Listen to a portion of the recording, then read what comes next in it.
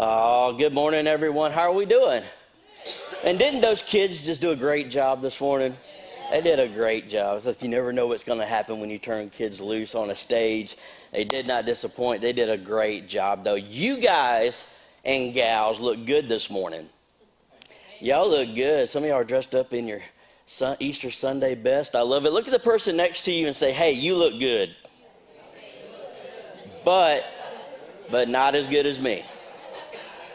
Not as good as me. That's what. Hey, you guys that are watching online, thank you so much for tuning in and hanging out with us today. If you would, just take a second and like and share the live stream so we can help get the word out there today, let everybody know about what Jesus has done in our lives. We thank you so much for doing that today. Resurrection Sunday. I love it. I love it. Jesus sealed the deal today. Sealed the deal. You know, if Jesus hadn't risen from the grave, then nothing that he did would have mattered. None of the lessons that he taught, none of the words that he spoke, none of the miracles that he performed, none of it would have mattered. Even dying on the cross wouldn't have mattered if Jesus hadn't resurrected from the grave. Today's a powerful day. It is a powerful day. And I'm looking at everybody in here this morning. I'm so glad that y'all chose to be here today. But this is a diverse group of people in here, different clothing styles, different kind of swag in the room this morning. Some of y'all are really awake. Some of y'all look like y'all need about 5 more cups of coffee this morning, and that's okay too.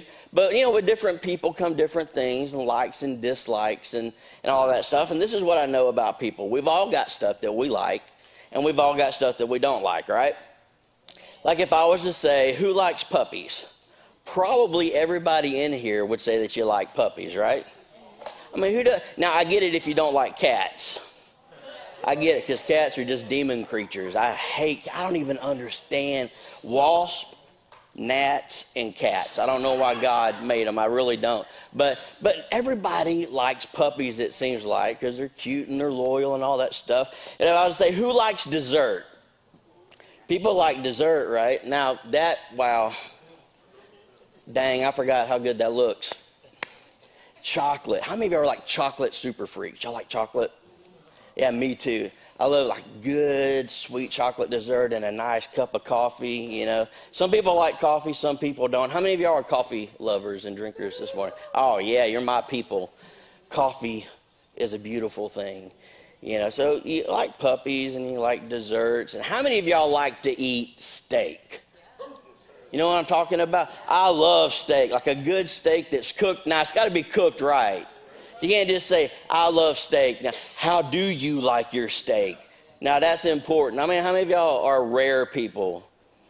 Just brown it up, cut the horns off, and slow it on my plate. Yeah, just rare. How many of y'all medium rare? Medium rare, that's more of a classic right there. Just straight medium. Hot pink center, still nice and juicy. Yeah.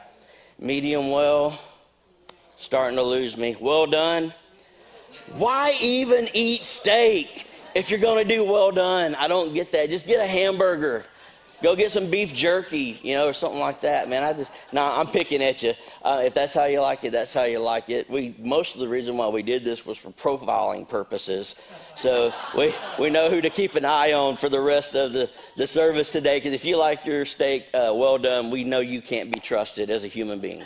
So security is keeping their eye on you right now. No, I saw a dude one time who we were talking about it yesterday. Somebody was talking about how they saw somebody that put ketchup on a steak. I feel bad for saying that on the day that baby Jesus came back from the dead. You know what I'm talking about? You just ketchup on a steak? No, I don't get that. I don't get it. There's things that people like and things that people don't like. Like if you were to ask me what I don't like, there's a few things that I don't like. I don't like taxes.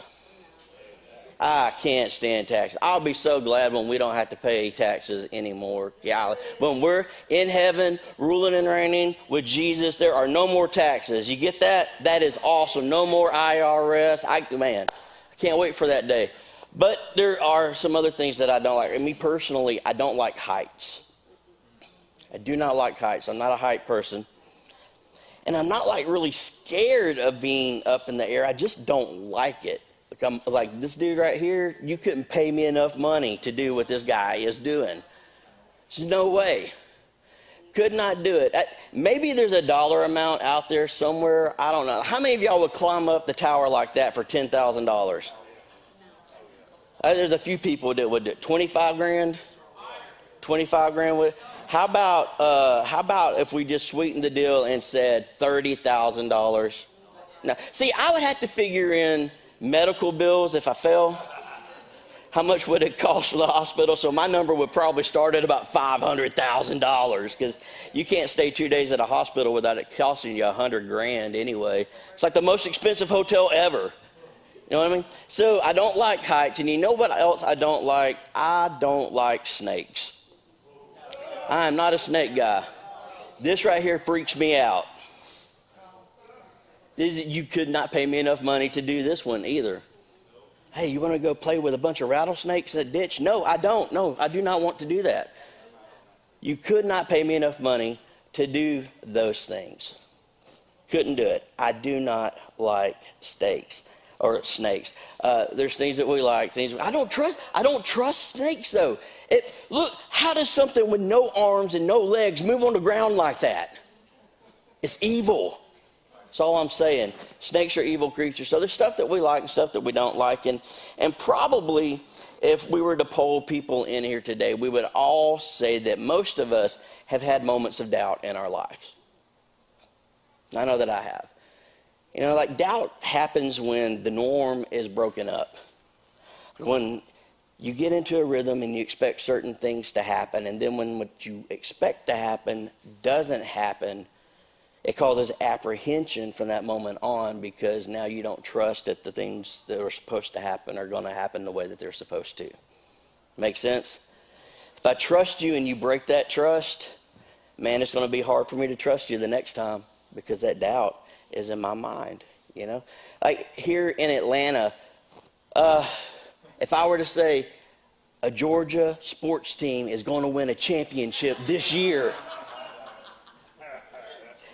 some of y'all are like, I hope so, but we've all had a bad experience when it comes to Georgia sports, right? Maybe this is the year that they'll push across the line and get it done. Who knows? Maybe the Dogs could win a title this year. Maybe the Falcons can get it done. I'm just saying, as long as they're not leading by 28 points in any game, they got a shot of winning. You know what I mean? Like, it's so heartbreaking. But there's we all have these moments of doubt in our lives. And what I want to talk to you about this morning is a guy who had an issue with some doubt. Jesus had just been risen from the dead, and this was still breaking news to most of the disciples and the people because he hadn't appeared to a lot of people just yet. But in John chapter 20, if you got your Bibles, follow along with us, or your tablet. If you didn't bring any of that stuff, we've got the scriptures that'll be up on the screen for you this morning to follow along with. John 20 says, Now Thomas, also known as Didymus. Hey, if y'all are looking for names for a kid, there you go. Didymus. That works out though, right? Like, you introduce yourself to people like, how you doing? I'm so-and-so. This is my wife, such and such, and this is our little ditty. Didymus, I don't know. Maybe that's too cheesy. I don't know. So Thomas, who was also known as Didymus, one of the 12, was not there when with the disciples when Jesus came. Now, Jesus has already appeared to the disciples. These guys have already seen him in the flesh, risen from the dead. Thomas hasn't yet, though. So the other disciples, they told him, we've seen the Lord. And Thomas responds like I probably would have. He says, well, unless I see the nail marks in his hands and put my finger where the nails were and I put my hand into his side, I will not believe. Like, I appreciate what you guys are saying, but basically what Thomas was saying here was that unless I see it, I'm not going to believe it. And a lot of people, like in church circles, we get down on Thomas and we say, well, you shouldn't doubt in life like Thomas was doubting that the Lord came back from the dead and all this. But we're forgetting that all the disciples responded just like Thomas is responding here. They just got the benefit of having seen Jesus a little bit earlier and knowing for a fact that he's come back. Thomas didn't have that. The disciples, all of them, doubted that Jesus was going to do what he said he was going to do.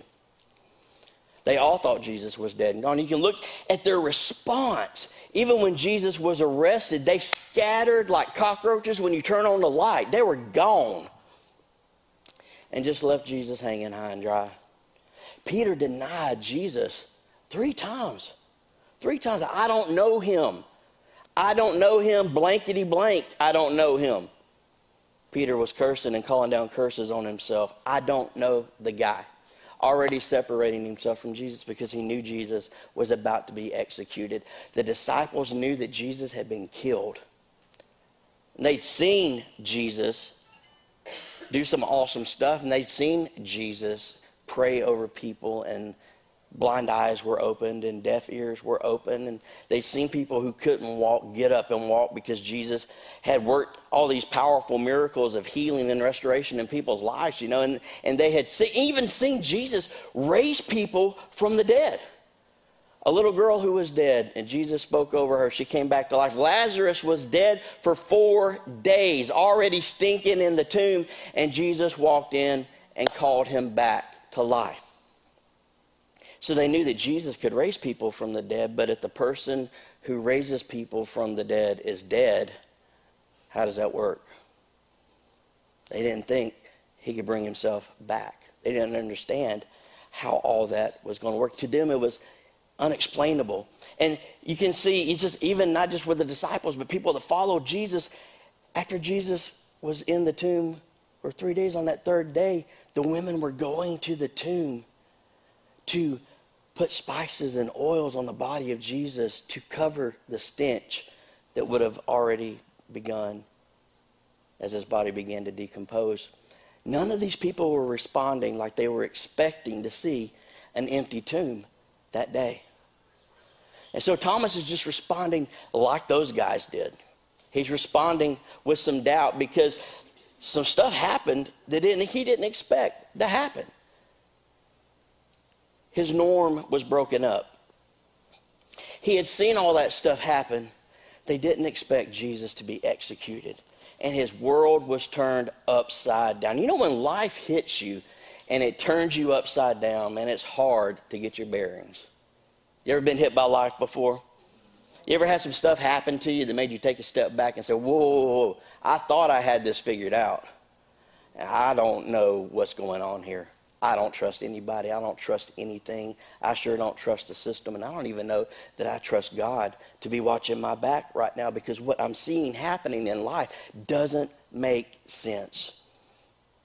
And it's causing me to doubt because it's breaking up the rhythm of what I thought was supposed to happen in life. This is what Thomas is dealing with here. He says, guys, I hear what you're saying, but I saw the dude dead. So until I see him in this room with my own 2 eyes, and I can put my hands in the hole, my fingers in the holes in his hands, and my hand in his side where they stabbed him with a spear, I get what you're saying, but until I see it and I experience it to be true, I'm not going to believe what you guys are saying. I probably would have responded the same way in the same situation. I think Thomas kind of gets a bad rap when it comes to this because he's responding how all of them had responded up until that point. And I think most of us, when we experience that kind of stuff, it throws us for a loop. Maybe you're here today and life's kind of got you upside down right now. And you're in a season where you really, you kind of believe in the concept of God, but you don't know that you really believe in God like all those crazy Christians that maybe one of them invited you to service here today, you know, and I get it because when life happens, it does stuff to you. Maybe you're here today and you're like a guy named Russell. Russell had a rough life. Russell experienced a lot of loss in his life. Russell lost his mother, and then he lost a sister. And then he lost some really close friends. And when you experience just traumatic and impactful loss like that, and you're feeling that kind of pain, you look for something to kind of numb up the pain, and that's what Russell did. And he turned to drugs. So he started using. And one drug led to the next, and finally he landed on meth and started using that pretty regular. Got addicted. And he got caught up in the lifestyle, and eventually he began dealing drugs. And then came the arrests, then came the jail time. And Russell, with all that hurt from all that loss, found himself up against the wall, just dead end after dead end, caught in a cycle. Trying to break free, but trapped in addiction and a lifestyle that he couldn't shake. Maybe that seems a little too extreme, but maybe you're like a lady named Angel. Angel had the cards stacked against her from the beginning. When she was born, her pancreas didn't function. She had a lot of serious health issues, and her mom pretty much raised her by herself because her dad was just absent, wasn't there. And Angel ended up spending a lot of time on her own because of that. That opened up the door for a history of molestation and sexual abuse. If that wasn't enough, when she was 17, she almost died because of health complications. And they rushed her to a medical facility, and the facility wouldn't even accept her because they knew that there was nothing they could do to save her life. And they said, it doesn't matter what we do, she's going to die. We don't want her here because we don't want the death of a minor on our records here. So they rushed her to another facility where she got treatment, and it saved her life. She became a mother at the age of 19, in and out of abusive relationships, in and out of hospitals because of health issues, carrying the history of sexual abuse in her life. She finally hit a spot in life where she said, you know what, enough is enough. I'm just going to cash it all in, and she attempted to kill herself. Have you ever been in a spot where you thought it might be easier just to cash out than keep going? Maybe you're like a guy named Teddy. Teddy grew up in a home that was just full of verbal and emotional abuse, and he got to see what alcoholism looked like up close and what it could do to a family and to a marriage. And he thought he would escape from all of that, and he enlisted in the military, and he finally found a place where he felt like he belonged, that he loved it. And it went great until one day they were doing some maintenance on an airplane, and he fell from about 30 or 40 feet down to the hard concrete in the aircraft hangar. And it did devastating damage to his neck and to his back. From that day forward, he's lived in chronic pain every day. Well, he had to be discharged from the military. Now he's got to deal with the disability and the pain from all of that, and trying to make his way through life. And he went through not just the pain of the injury, but he's experienced tremendous loss in his life too. The death of a girlfriend and his child in an auto accident.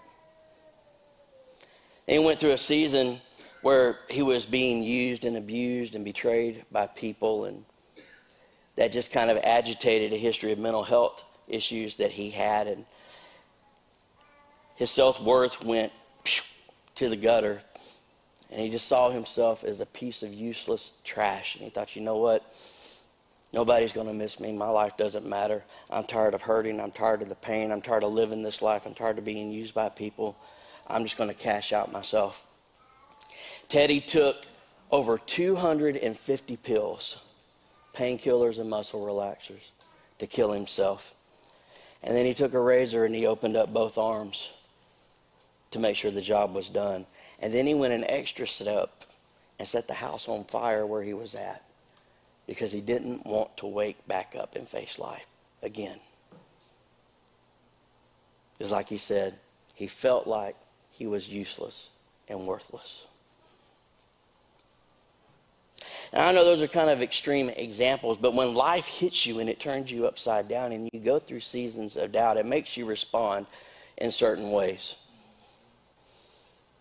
And all of these people went through seasons where they were questioning why they were there and why they were going through the things that they were going through, and whether or not anyone even gave a rip about the fact that they were going through it, and whether there was a God in heaven that actually cared about where they were.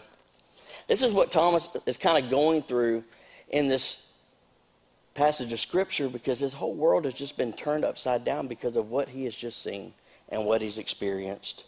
But it doesn't just stop there. In John chapter 20, starting at verse 26, the story picks back up, and it says, "A week later, his disciples were in the house again, and Thomas was with them.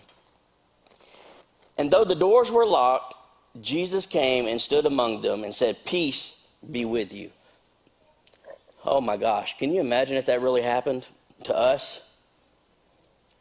You're in a house, the door's locked, and then suddenly a dude just appears out of nowhere and says, "Hey, what's up? Peace be with you."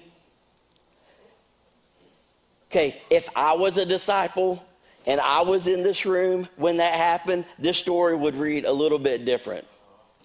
It would say all the disciples were gathered together there in the room, and then the door was locked, and Jesus appeared, and he said, "Hey, peace be with you." And then it would say, and then the disciple named Josh jumped up, screamed like a little girl, ran through the wall, out in the street, and down through the town. That would have freaked me out.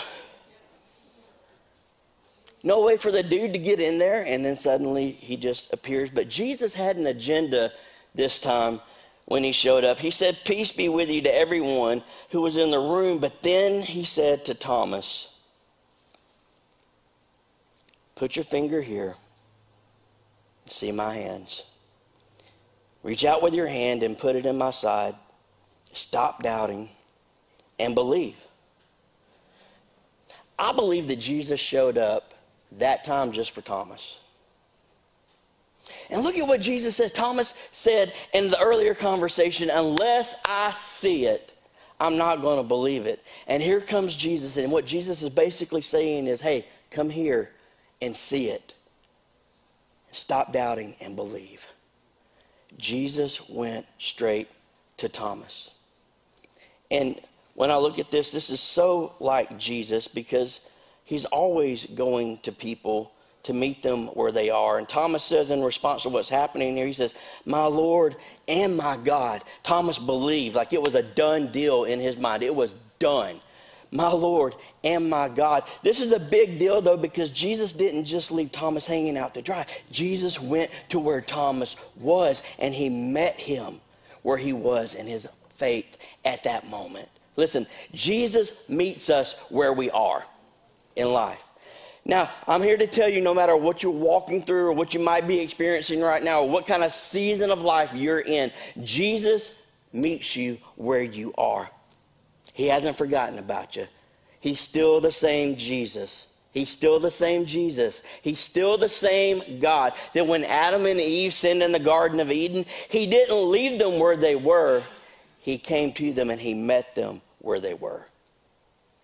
He's still the same Jesus. When he called the disciples, he went to them each individually and met them where they were in life and called them to follow him. This is the same Jesus that met the Samaritan woman at a well who had a history of bad relationships, but he met her where she was and changed her life.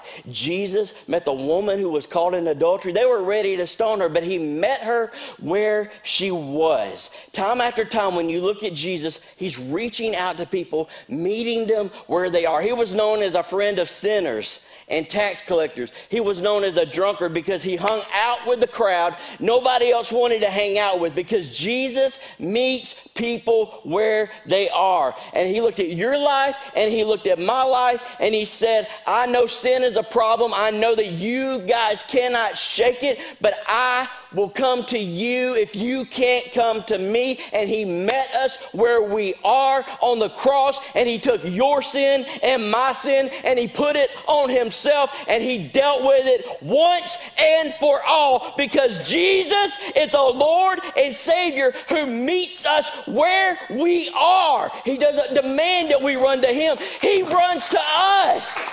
Praise God for that. Praise God for that. He's a God that meets us where we are, and he meets us where we are in life. And you say, well, Josh, that sounds great, but you don't know where I am. That doesn't matter, because Jesus does. Isn't it great to know that your sin doesn't intimidate Jesus? Isn't it great to know that you can never be hurt too bad for Jesus to walk into the situation and bring healing and restoration? Jesus meets us where we are. And that's what happened to Russell. Russell went through all that stuff, and he was hurting, and he was caught up in a bad lifestyle. But Jesus met him where he was, and it happened when he was working on a car, and a guy was there, and he invited him to church. And it wasn't long after that before Russell had an encounter with God that completely transformed his life. And his heart was healed, and his heart was restored. He cleaned up his life. He stopped using. He became sober. He got into a healthy pattern of life. Russell is one of the best carpenters and cabinetry people you are ever going to meet in your life. He's involved in church because God has changed his life. And if you look at Russell, what you're going to see is that God is a God that heals and restores and makes things new again. When you look at the life of Angel, she went through so much in her life, so much abuse, but God radically transformed her life. And because he did a work in her life, she was able to forgive her mother and forgive her father and forgive all the people that had abused her. He made her whole from the inside out. Angel, check this out, has got 3 beautiful children now. That same woman that was ready to end her life has given life to 3 beautiful children. She ended the cycle of abusive relationships that she was caught in, because when Jesus came in, she began to see what her worth really was. God completely changed her life. She's a business owner now. She's a business owner, moving forward in life, involved in the church, watching God use her to change life. She is the beautiful example of how God can take beauty for ashes and put back the broken pieces of our lives and make us whole and complete again. Teddy had an encounter with God and recommitted his life to Jesus. And he's not perfect like none of us are, but every day he's becoming more and more like the person that God has called him to be. God did a work of healing and restoration in his life. He's like the perfect picture of grace, because there is no logical reason for this guy to still be living and breathing and walking on this earth today. But God had a different plan for his life. And Teddy owns his own IT company now. Isn't that crazy? But he's involved with working with a recovery outreach here in Douglas County that we partner with as a church, and he's actively involved in using his life experience to help other people get on the road to recovery and breaking the pattern of addiction and abuse in their lives. He uses his own journey with mental health to help other people navigate that challenge in their lives. And Teddy is being used by God every week to let people know that it's okay to not be okay. But Jesus loves us too much to leave us that way. And God's power is shown to be perfect through our weakness.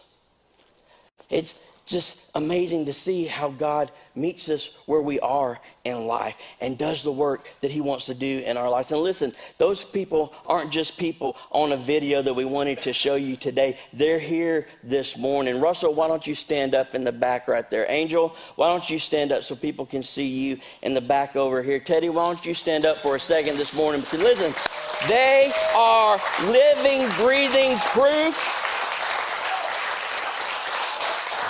that in Christ, all things are possible. And they're here today to let you know that if he can do The powerful work in their life that he's done, he can do the exact same thing for you. Amen. Because he is a God that meets us where we are. Praise God that he doesn't make us jump through hoops or earn our way in. He meets us where we are. You guys can be seated. Let's praise God one more time for his work in their lives. It's awesome. It's awesome. He meets us where we are. See, this is why we know that God loves us, because Jesus died for us, not because things always work out the way we think that they should. We know that he loves us because he died for us.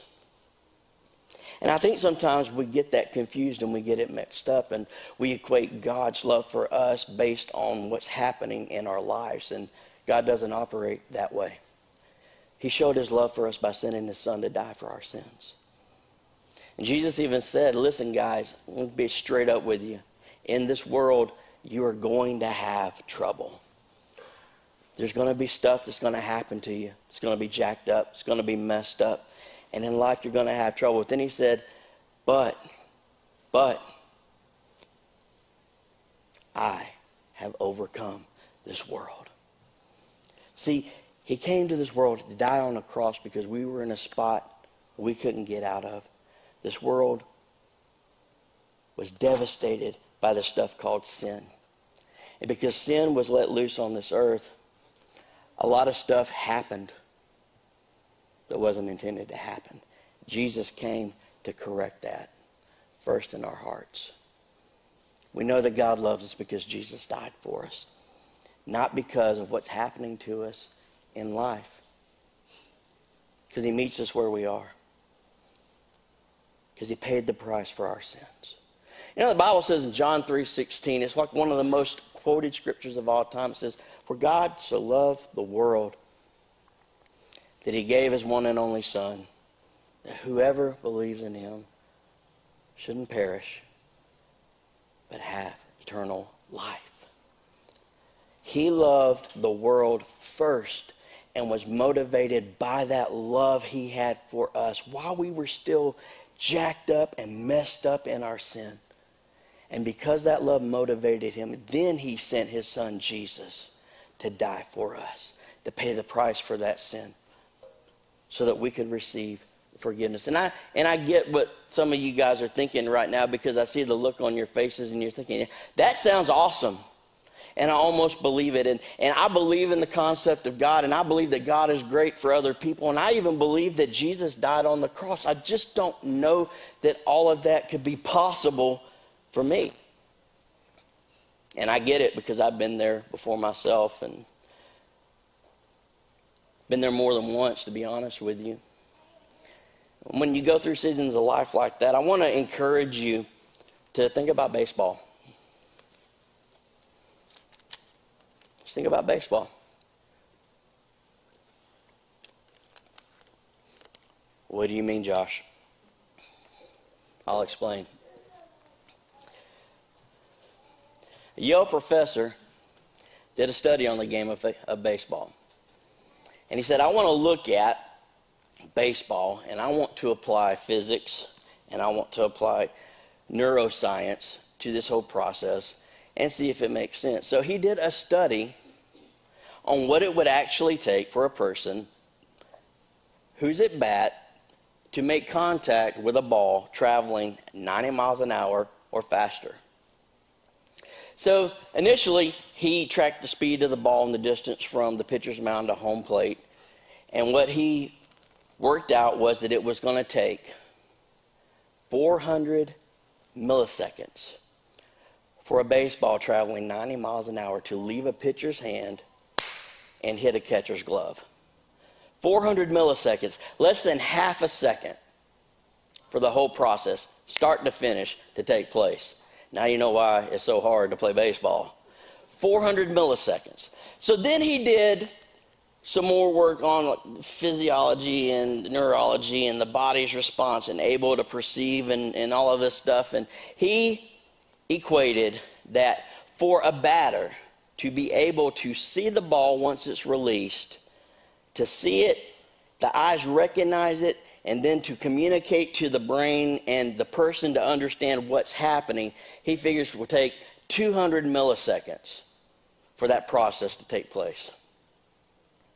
Well, that's half the time that it takes for the ball to travel from the pitcher to the catcher.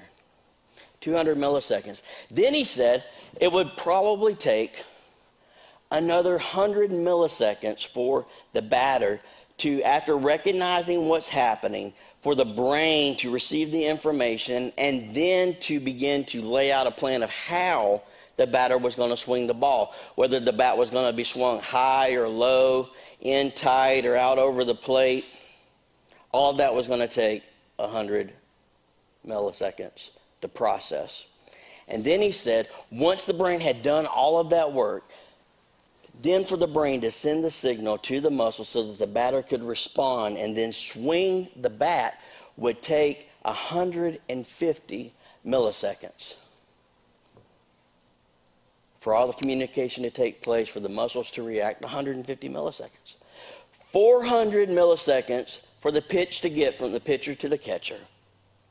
But then when you do the math of 200 milliseconds for the batter to see it and recognize what he's seen, and then 100 milliseconds to process it and figure out how he's going to respond, and then 150 milliseconds to actually swing the bat and make it all happen, it takes 450 milliseconds for all of that to take place. That's 50 milliseconds longer than it takes for the ball to reach home plate. By the time the batter has processed all of that and responded, the ball's already sitting in the catcher's glove. 50 milliseconds. Everybody respond? Y'all follow me on that? The Yale professor concluded from his research that it is impossible for a batter to hit a ball that's traveling 90 miles an hour or faster. Are any of you buying that, though? But I gave you the information, the physics and the science behind it, the timing and all of that. It's irrefutable truth. But none of you are buying that it's impossible. Why? Because you've seen them do it. Seen it happen. Me personally, I seen a guy take a 98-mile-an-hour fastball and crank it over the center field wall into the upper deck. And it's like, I get what he's saying, and I don't doubt the science and the truth behind it, but I've seen it take place personally, and you guys have too, right? And we've all learned the lesson, whether we realize it or not, that when it comes to life, that you don't let what is unexplainable discredit what is undeniable. You don't let what is unexplainable discredit what is undeniable. Like, I can't explain to you how this microphone that I'm using right now works. It's a bunch of plastic and wires. And I can't tell you how a bunch of plastic and wires is going to magnify my voice, but it's an undeniable fact and truth that when I talk, this thing is picking up my voice and sending it through the PA system so you guys can hear me. It's not explainable, really, but it's undeniable that it's happening. And we accept that in so many different areas and arenas of life. And like you guys, when you fly, how many of y'all have flown on a plane before? Oh, me too. It's one of the coolest things ever. I love flying. Not crazy about the heights, but I like flying because it's cool. You can see the top of the clouds and all the stuff you don't normally get to see. But when we get on a plane, do we ask to see the pilot's credentials? Do we ask to see what school the pilot went to? Do we want to see the grades that the pilot made when he was at pilot school? Do we want to see how many hours he's got logged in on the type of airplane we're fixing to get on and fly? We don't ask those questions. When we get on the plane and we sit down, do we ask to see the maintenance logs of the airplane? We don't. Do we ask how many hours of operation this particular jet has? We don't. Why? Because we just accept all of that, even though it's not explainable to us, we accept all of that because we've learned to just assume that those processes would have taken place and that our safety would be, for the most part, undeniable. We learn to accept, just in other things in life, that we don't let what is unexplainable discredit what is undeniable in our lives. And I'm here to tell you today that it is an undeniable fact that Jesus died on a cross for you and for me. Now, that may seem impossible for you. Maybe you can accept the fact that he did, but it's impossible that he would have died for you specifically. And I'm here to tell you that he did.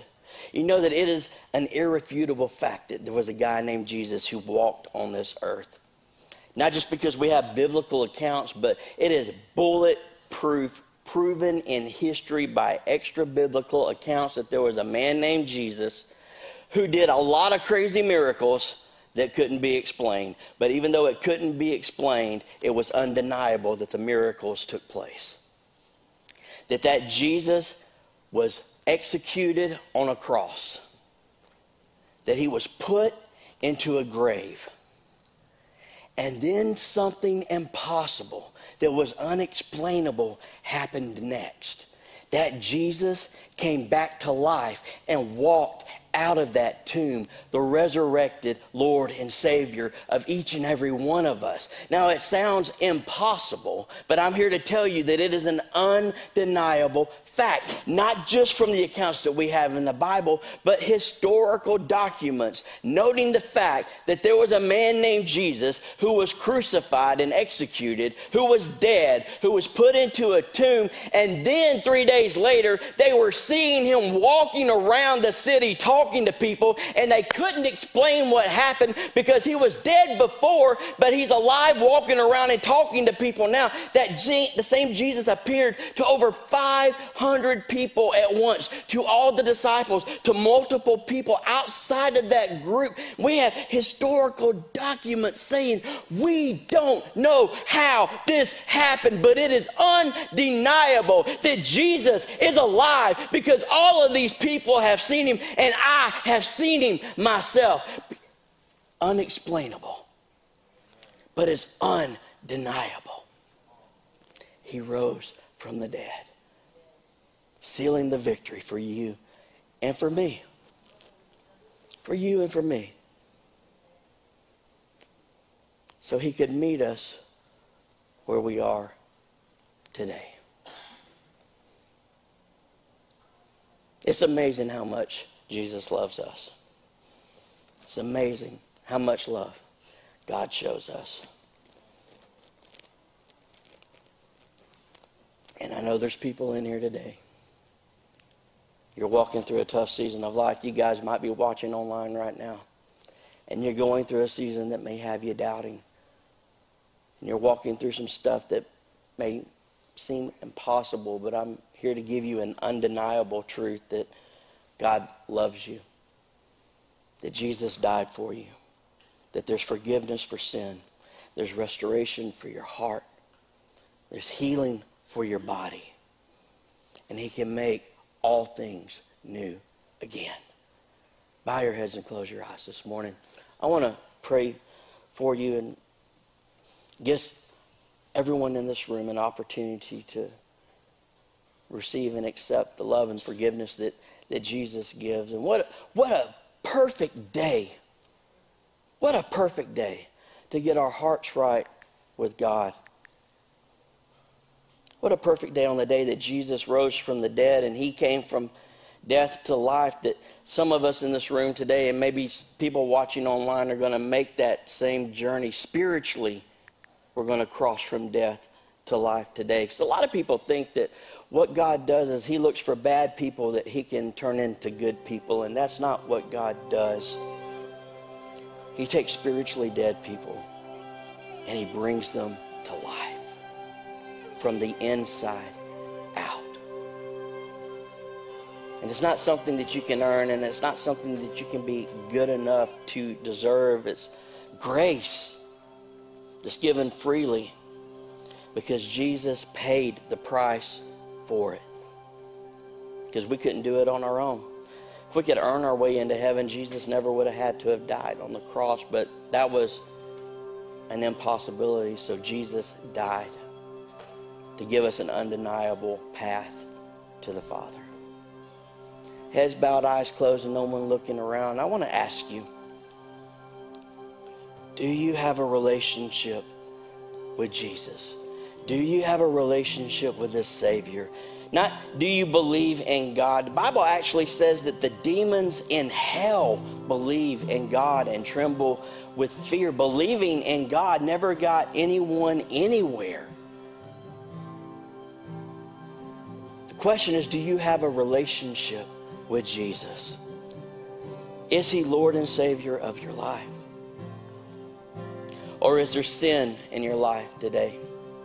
Is there compromise in your life today? Maybe you've had a walk with God in the past, but if you had to be truthful and honest, over time you've let complacency and compromise sneak in, and the passion that you used to have for Jesus isn't as bright or as hot as it used to be. Your commitment to Jesus isn't where it used to be, and that relationship is nowhere near how it used to be. For you, the passing of time has eroded away a powerful work that Jesus has done in your life. I want to challenge you today to step out of that complacency and step back into the beauty of a real relationship with Jesus. For some of us today, this is the homecoming because we're coming back. Is there sin in your heart? Is there sin in your life? The good news is that Jesus can forgive and restore and take care of all of that now. If that's you, I'm going to count to 3 in just a second, and I want you to lift your eyes up and I want you to look at me, because I want to lead you in a prayer to get all that stuff right so that you can start on a new and beautiful relationship with Jesus. Now, I'm not going to embarrass you or call you up front or single you out in any way. I just want to pray for you today, and I want to know who I'm praying for. So if that's you and you say, Pastor Josh, man, there's some jacked up stuff in my life and I need forgiveness. My life's in shambles and I need Jesus to do a work in me. I used to have a passionate relationship with Jesus, but it's not where it used to be, and I want to get it back to where it was and even stronger. You need Jesus in your life. If you say, I need Jesus in my life to be Lord and Savior, when I count to 3, I want you to lift your eyes and look at me. No one's looking around. This is between you and me. I'm going to ask the band, the media team to respect this moment. Everyone in this room, respect this moment. Let's make it safe and let's make it sacred. I need Jesus in my life. When I count to 3, lift your eyes and look at me. Here we go. 1, 2, 3. Lift your eyes and look at me. I see yours and yours. I see yours. I see yours. I see yours. Once you lift your eyes, you can put them back down. I see yours. I see yours. I see yours. I see yours. I see you in the back right there. Praise God for what He's doing in the place. Once you lift your eyes, you can put them back down. I see you right there. I want to give just a little bit longer because I don't want you to miss out on this opportunity. Let me pray with you today. Let's let today be a day of new beginnings. Don't let this moment pass you by. I see you right there. Praise God for you. I see you in the back. Thank God for you. Just a little bit longer. Just a little bit longer. I see you right there. Praise God. Praise God. All right, everyone in the place, let's all stand to our feet. We had several people say, I need Jesus in my life. We're going to make a change and watch Jesus make a difference today. I don't know about you, but that gets me excited. That gets me excited. Hey, I want to pray over us and pray with you guys that lifted your eyes. Here's something I want to encourage you to do, though, before we go any further. Listen, praying a prayer in church is awesome. And getting your heart right with Jesus is awesome. Okay, listen, but there has to be a step beyond what's happening today. So listen to me. You need to get connected to a good Bible teaching church that is going to help you be successful in your walk with Jesus. And we're here to do whatever we can do here at Eastgate Church. We've got a saying here that at Eastgate, no one walks alone. We're family. We watch each other's backs. And this is the church that's committed to your spiritual success. But if it's not us, I want you to get into a church that's right for you so that you can grow in your walk with God, so that what happens today continues to be a reality in your life, okay? You got to get connected to church. You got to get connected to church. If you want to stay in shape, what do you got to do? You got to keep working out, right? Okay, getting your life right with Jesus isn't a one and done thing. It's a daily relationship. You got to keep working. You got to keep working for the results to take place. All right, I want to pray with all of us this morning. You guys that lifted your eyes, I want you to repeat this prayer. Pray it after me. This isn't some kind of magical prayer. This is just something to walk you through the process of just surrender to God. That's what we're going to do. Everybody in here, repeat this after me. Can we do that? Back these people up. Here we go. Heavenly Father, you know the truth about me. And I thank you that you love me anyway. Jesus, thank you for dying for my sin. I receive your forgiveness now. I choose to repent from my old lifestyle. That means that I turn away from it. I don't want it anymore. Jesus, I want you. Thank you for not just dying for me, but thank you that you rose from the dead. That you don't just forgive me of my sin, but you set me free from that sin and my old lifestyle. You're my Lord and Savior. And I'm going to live my life one day at a time, becoming more and more like you. Amen. Let's give God praise for what just happened in the lives of the people this morning. Come on.